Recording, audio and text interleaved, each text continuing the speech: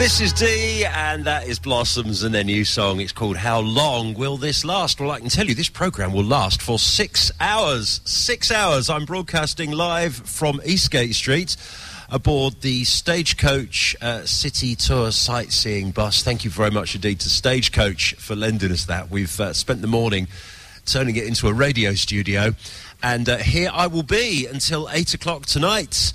By the time this show finishes, Christmas will officially have arrived in Chester. The lights will be on, and the Christmas light parade, during which the Christmas lights will come on, begins at 7 o'clock, and we'll be finding out an awful lot more about that during the course of the afternoon. Got lots of guests coming to join me aboard the Stagecoach bus, which is, as I said, our radio studio for the next 6 hours, to tell us all sorts of things that are happening in Chester in the run-up to Christmas. I believe it's only 5.5 weeks to go now. Worked it out. If you want to come and see us and say hi, that'd be brilliant. Chester the cat is knocking around, having a great time. Town is actually very busy already.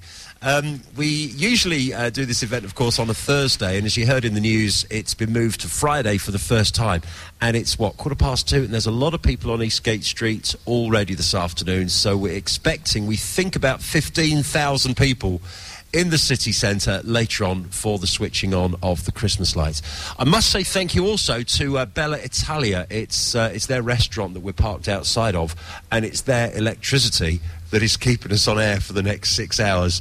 So if you're listening inside Bella Italia, please don't unplug the switch behind the big freezer on the first floor. We need it.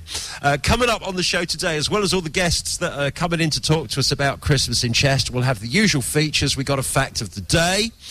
We've got the afternoon connection to conclude in the next few minutes. And something else that's happening, coincidentally, at the same time as the Christmas light switch on, is the filming by Channel 4 of an episode of Extreme Cake Makers.